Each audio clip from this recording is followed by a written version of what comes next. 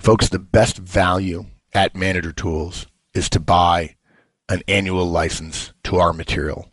For $200 a year, you get access to show notes for every single show produced, over 100 a year, plus our entire archive of nearly 1,000 shows. You wouldn't want to print it out all in one place. It'd be a management Wikipedia, and it'd be probably 5,000 pages. You get all that, plus access to Things I Think, and even more powerfully, the interview creation tool, which may be our strongest and most least known digital tool that we have, and more digital tools to come in the future, available only to licensees. Ask another licensee. They'll tell you it is the best value they have. Welcome to Manager Tools. Our guidance on your first meeting with your new direct in our series, Relationships Matter. Here we go. Okay, Danny, we've started the series of meetings. We've made some recommendations on series of meetings that managers ought to have with new directs, whether they're young professionals or people who are just joining the team. We've covered some other topics like be honest and be timely and so on. And this week we're going to talk about relationships matter. You know, even if somebody started with you before, if you want to be a really effective manager, it may be that person is not predisposed to build, create, maintain relationships. And we recommend that if you want to be an effective manager, if you want to get the most out of your people, you have to teach them the importance of relationship building within the organization. I think we're so busy, particularly, maybe not particularly, anytime. I think we're really busy focusing on results and getting the most results out of our new directs. We're looking for making sure that they understand the job and right. and what's expected of them, that we probably fail to communicate the underlying principles that matter to us as managers and to the organization. And one of those is the importance of relationships with other people. Like it or not, some folks don't like this, which I think is understandable, but whether we like it or not everything gets done through the chain of command. A lot in organizations is about having great relationships, and I would even say friends, right? And kind of Joey air quotes, friends in the company to get stuff done. So we're going to teach you how to help your new direct get off on the right foot. Yeah. If we don't expect our directs to create and maintain relationships outside of our team, guys, our directs will always come to us to utilize our network. Our network will then become fatigued, and they won't have created their own. And if they don't create their own, ours, in addition to getting fatigued, also doesn't get strengthened by the connection between our network of relationships and theirs. And I think, too, if our directs are using our network, then we're not giving back to our network, right? And then when we need something and we go to call on that person, they might not be as likely to, because they viewed that they did a favor for our direct as doing a favor for us. Yeah, which is absolutely true, right? Yeah. Yeah. And to some degree, it's not enough that we believe in relationships, guys, and that we work to create and maintain them. It's important for us and our team in the organization to set a standard that others follow about internal network development. So here's how it might sound. We're having weekly meetings with this new direct for the first 5, 6, 7, 8 weeks, bringing him or her up to speed. And one of your meetings will start with something like this. Part of being on my team is building strong relationships outside of our team. It's not enough to just get results, to just do what your job is. If you just get your own results and you don't work to create relationships with people around you, you're not a team player in my mind. You have to not just tolerate working with other people, you actually have to be good at it. And I don't want people on my team who aren't polite and kind and have relationships that they can reach out to periodically when they need help. Less gets done through formal channels than most people care to admit. So I want to be able to count on you knowing your teammates well. That's obviously hugely important. And I rely on you to get along with them, but also other people in the organization. There are some people and places we deal with all the time. I expect you to know people there. I want you to be able to call a friend when you need something versus relying on official channels. Or having me reach out to somebody's manager every time you reach a roadblock because you don't know anybody there, because you don't have a friendship, because you think the solution is when nobody responds to your email after a week to send another email with a little bit of an edge to it, which is just insanely dumb, by the way.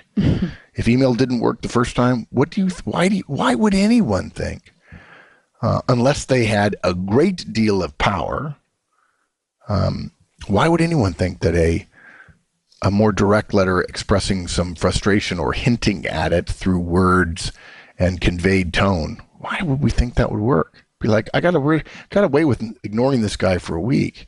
He doesn't have any role power over me, and now I get this tone that he's threatening me? So the point I'm making here is relationships matter, and I'm going to hold you accountable for creating and maintaining relationships.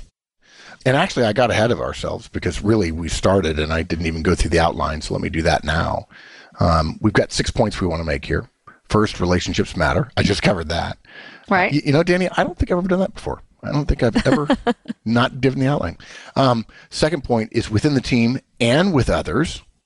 Third, you got to be willing to introduce yourself. 4, you got to stay in touch because frequency matters. Relationships decay like everything else. You got to be trustworthy. Trust is the key, not just likability. So for those of you who don't think of yourself as a schmoozer, you're okay. Trustworthiness is what matters. And then last point, reciprocate. It's about giving and not getting. Okay? So let's pick up where I left off, which is point number 2, within the team and with others as well. So the first part to cover that's the part that you just said, Mark, right? Which is explaining to your directs that relationships matter. Yeah, and I guess I should say this cast does take the form of an extended sort of speech to the direct. Right. If you want to use this speech, of course you can. You don't have to, but we're assuming in this case that we don't have to lay out the outline of the speech because it's a fairly straightforward topic we've got here. We'd rather just give you the speech, allow you to infer the whys, which in many cases we state them explicitly in order to be clear in our communications with our direct, but we just thought we'd make it a speech. You don't have to give the speech. You could choose to excerpt out the key points and create your own speech. But for those of you who want to save a little bit of time and trust our tone of voice, here you go. So, Danny, why don't you continue our guidance with within the team and others as well? Right. So the next part of the speech is exactly that. It's explaining to your direct that relationships matter with people inside your team, your other directs, and then obviously with people outside. So it's going to sound something like this. Of course, this all starts with a team. If you build great relationships outside of our team, but you don't fit in with me or your peers, then that's not good. I expect you to be a good teammate to the people that you're working with. That means probably everything that you think it means, right? That means you've got to help out. I expect you to pitch in, definitely be polite, do what you say you're going to do. Don't tell somebody you're going to do something and then not do it. I expect you to volunteer. I expect you to raise your hand when somebody says, hey, I need some help with something. I expect you to say, how can I help? What can I do? I expect you to, again, meet your commitments. I expect you to know what your peers are going through, what things are on their desks, what things are on their responsibilities and both inside work, and I expect you to know about what they're going through outside work. If one of your teammates going through a tough time or just had a new baby, that's going to impact things. I expect you to know about that. Making adjustments accordingly based on what you know about what they're going through. Sometimes this means that we're not all going to be in a great mood, right? And sometimes we might get a little short with each other. And I expect you to understand that sometimes that just happens, and to smile. And when somebody on your team isn't having a great day, I expect you to reach out to them and ask them how you can help, and not ignore the frustration or the stress that you can see your teammates are going through. Right. I want to hear from all of the team. I want to hear from everybody else, all your other peers, that after a couple of weeks, I want them to say about you, hey, boss, this person is great. This also means, continuing the speech, that you need to have solid relationships outside the team. right? As I've mentioned, this is inside the team and outside the team. I surely don't think that you're going to know all the key players next week. You don't need to. But the first 2 or 3 weeks are about the team, right? But within a month or so, look, you've got to start getting up from your desk. You got to go see people. You got to walk around, let them see you. You cannot get by with relationships that only exist by email. Okay. You can't think that you've got great relationships with people because you email with them. You'll fool yourself into thinking that you have a friend, but really one of the rules about friends is we actually know what they look like. So you got to go around and let people see your face, put the face with the name. Yeah, I say this all the time, Danny, when I'm talking to organizations. I think actually somebody just retweeted a quote I put in. I think they grabbed it from show notes recently. It must have been a licensee who gets copies of the show notes, where I said, getting better at email won't make you a better manager. And I say all the time to people when we're presenting effective manager conferences, either at clients or at our public conferences, I say email is about efficiency. It allows you to communicate with more people faster, but it's not about effectiveness, because effectiveness is about getting your message across. There are certain cases, of course, where efficiency is effectiveness. Answering the question of, do you want ham or turkey for lunch, and writing back turkey, that's easier to have a person send out a broadcast email than pass a note around and have you write it in pencil, the way it was done years ago when somebody was getting lunch orders for a lunch meeting or something like that. You make right? me feel Remember old. That? It's been a while, but yeah, that's true. And here's the problem. Okay, friendships are about effectiveness, which is about serving the other person and knowing the other person. Email's about efficiency. You are not going to build the kind of relationships you need to have to be a successful professional in the modern workforce simply by emailing people. You can create a relationship, and if you create a strong relationship with someone, if they move somewhere else, you can maintain that relationship quite well through email. But you cannot create and maintain relationships by email. Now, I know what some of you are thinking. Well, but Mark, I met a person through email. I've never met him, and we actually have a good relationship. And what Danny and I are telling you is, no, you don't. You are exchanging emails. That is not a relationship. It's not. A relationship is something that stands the test of time. A relationship is something that in the professional world, what we're talking about is someone who will do a favor for you. And what we've learned the hard way, me and many others, is that email gives you the appearance of a relationship, but like we say, a friend, a true relationship, not that friendship is our standard here, but it's a good analogy, it's a good analog for it. We know what that person looks like, and you got to be careful. And I would say to those of you in the technology world, you're particularly bad at this. You invented email, you love it. It allows you to, quote, stay in touch with, unquote, lots of people. But that is not what people are made of. People are not digital creations. They're sinew and bone, and seeing them matters periodically. For better or for worse. Yeah, One of the questions I always ask myself if I'm thinking about my relationship with somebody and trying to determine in my head, right, do I have a good relationship with this person or not? I ask myself, if I were moving, would they come help me move? That's the good one. Yeah, the definition of a friend is somebody who'll help you move house, right? Yeah. Absolutely. Okay, so let's continue our guidance. The next point, we're going to tell our direct that they need to introduce themselves. So here's how I would say it. Look, you have to go meet people.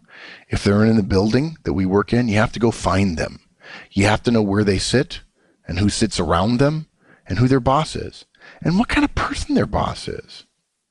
And the only way you're going to be able to do that is go meet them.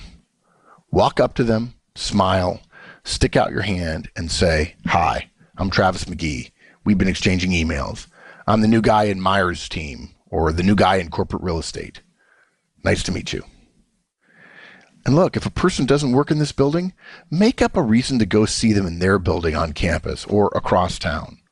Look, ideally, you'll have a reason for it. There's a meeting over there or whatever. Don't ever go to a meeting or an event or a function if this company's in another building in our campus or in town that you don't think about, hey, who works in that building I'm going to that I know or want to know, and by whom could I stop and say, hey, And look, if you need a little help on how to introduce yourself, that's pretty normal. It's pretty easy. You make eye contact, stick out your hand and say, hello, I am. And it's amazing to me. Clearly, people don't know how to do it because I do this all the time. And people say, oh, hi. I feel like they're describing the town they grew up in California. Oh, hi.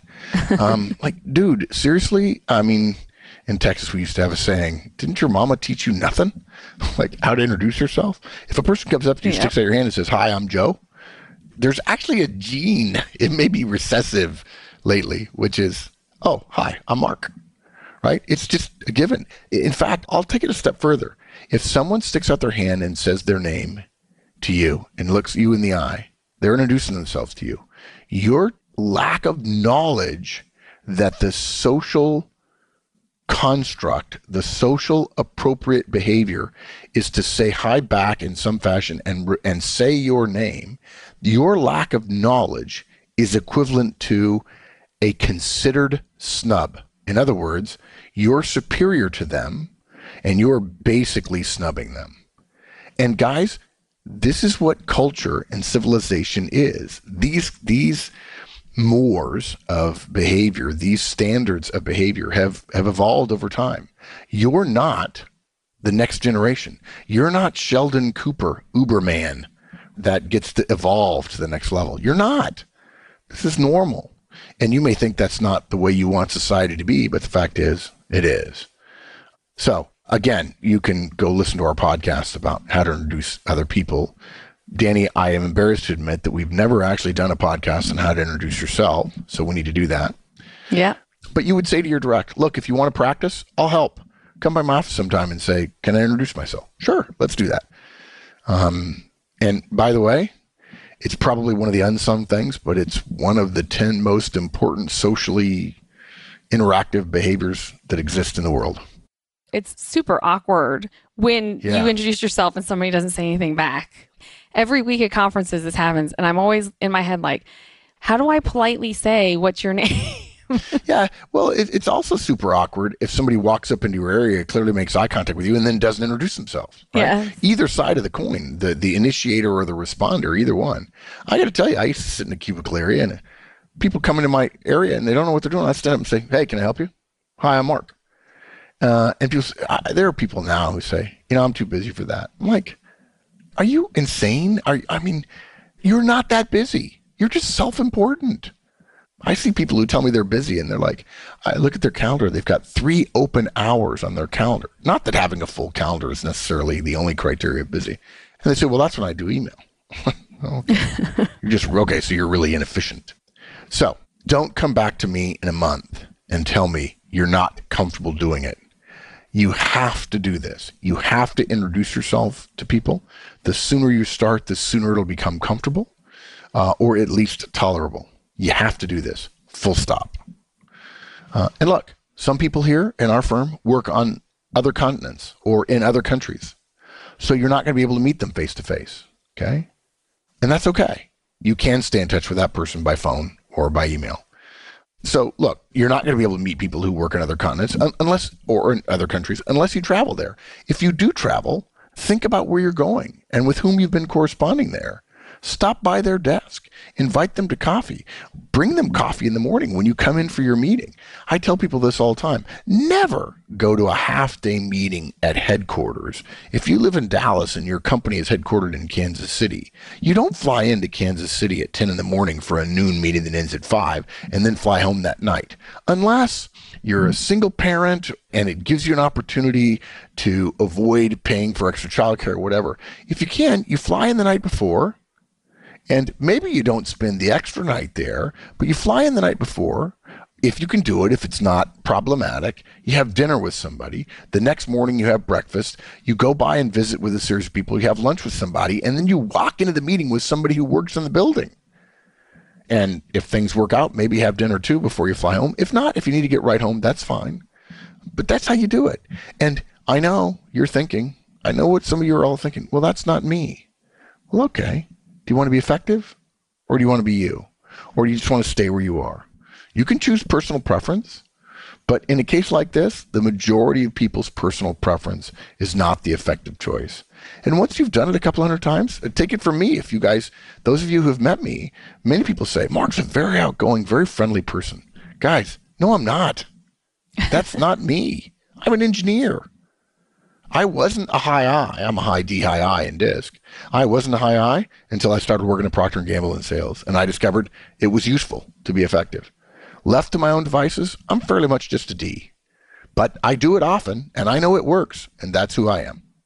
We don't want to leave these types of things, these kinds of behaviors to the sales guys, right? People look at sales and they think they're just being them.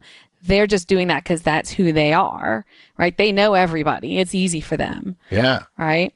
Don't assume that just because you're not good at it at first means you can't do it. That whole not good at it, the whole not good at it and can't thing really ticks me off. Don't say can't. You can. You just don't like being bad at it. Right. And the way you get good at something is by doing it. Yeah. Right? What was it? Was it Henry Ford who said, if you think you can or you think you can't, you're right. Yeah. Either one. Yeah, he said a lot of other good things too. Yeah. Good. Next, you take this one. Talking about staying in touch, frequency matters. We're going to talk about how they're going to stay in touch once they've introduced themselves and they've started the relationship. You're going to give your direct some guidance on how to maintain the relationship. So it might sound like this. So it's not enough to just build relationships. We have to maintain our relationships too. It's not enough to just introduce yourself or make the phone call. Relationships over time decay, just like margins, profits, and everything else. We have to stay in touch. So there's a couple of ways of doing this. There's a Manager Tools podcast that you can listen to. It's called Developing Your Network. And in there, they recommend you simply create a recurring reminder in Outlook or whatever task system, task management tool you use about every 3 or 4 months. And it basically says, stay in touch with John McDonald. If you've recently been in touch with him, you can just mark it done. When that task pops up, you can think, oh, I just talked to him, saw him at Starbucks a week and a half ago. You can mark it done. Right. But if you haven't seen him or talked to him in a while, it's a reminder that for you to reach out in an email or a phone call and just ask him how things are. Ask if you can do anything for him or her. It takes less than 2 minutes to action. So David Allen from Getting Things Done, he would tell you, just do it now. Do it now. 2 minutes. Get it done. That's the rule. Yeah. For folks around us, another way to do this is to just practice making detours to different folks' desks. So as you're on your way to a meeting, maybe you leave your cube or your desk a couple of minutes early. And on your way, think about who you haven't seen in a while. Go by their desk, say hello, see if they need anything. Tell them, hey, I'm making a coffee run. Do you want one too? Anytime you go out to run an errand, to go to Starbucks or to go grab lunch, check in and ask people, hey, I'm going anyway. What can I bring you back? Yeah, and I actually said this to a guy recently at a gigantic company in Silicon Valley. He says, Mark, I'm just really busy. I just have time to go get it for me. Oh, gosh. And I'm like, and this person was a low-level manager. I'm like, no, really? I mean, how much longer is it going to take to order 2 or 3 more coffees? It's going to be 2 or 3 minutes, tops. And this from a person who happens to work at a company where everyone's late to every meeting. And I'm like, you're always late to things. What would 2 or 3 more minutes hurt you? Right. And you have a chance to build a relationship for 2 or 3 minutes. And you may very well be the only guy who does it. Somebody will say, well, I got to tell you, he's a pretty smart guy, but you know what? Every time he goes to Starbucks, he asks me if I want one. And by the way, he buys because he knows he makes more than me. Right? Yeah. Last week when I was in Germany for the conference, one of our attendees, the second day, came back from a break and he had 2 coffees from Starbucks. And he came up to me and he said, latte or caramel macchiato? Oh, he'd chosen 2 different ones. Yes. He was okay. And he was okay with both of them and he let you pick. Yep. Genius. And I was like, are you asking which one I want? Because I wasn't sure. And he was like, yes. And I said, I'll have the latte. And I remember him. Robert, if you're listening, hi, thank you. I will never forget him. If he ever emails me and asks me for something, I'm totally going to do it. So what's funny about that is in 25 years of presenting, starting long before Starbucks existed, No one's ever done that for me. So you must be nicer than me. Well, it's been 4 years and it's the first time for me. All right. So you're going to explain that to your direct, right? Explain to them that, look, this isn't currying favor. This is doing somebody a favor. Or put differently, it's just being a friend. It's just being a nice person. Yeah. And whether you believe it or not, there is an entire hidden economy here that's built on favors owed and favors paid. And it's always, always a good idea to be on the plus side of that ledger, of that equation. And for you Americans, and I think there are a lot of Western Europeans who can appreciate this as well, if you want the ultimate example, pop culture example, nonpareil, the ultimate example of favors owed and favors paid, watch one of the quintessentially American seasonal movies of all time.